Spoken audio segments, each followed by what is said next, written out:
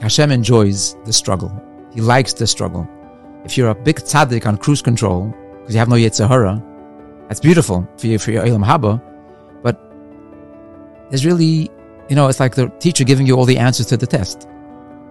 You got 100, but you know what I mean? There wasn't really any toil, any struggle there. There's no fight there. Eibishter in his infinite wisdom gave us a Yetzer Hara, and he says, here guys, have fun. But the trick is, you fall down, okay, what does Joey say? You fall down, you get back up. Get back up.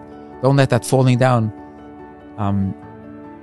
convince you that, you're good for nothing. You're just a fraud and a phony, and, it's life. You fall down, you have Yetzer Hara.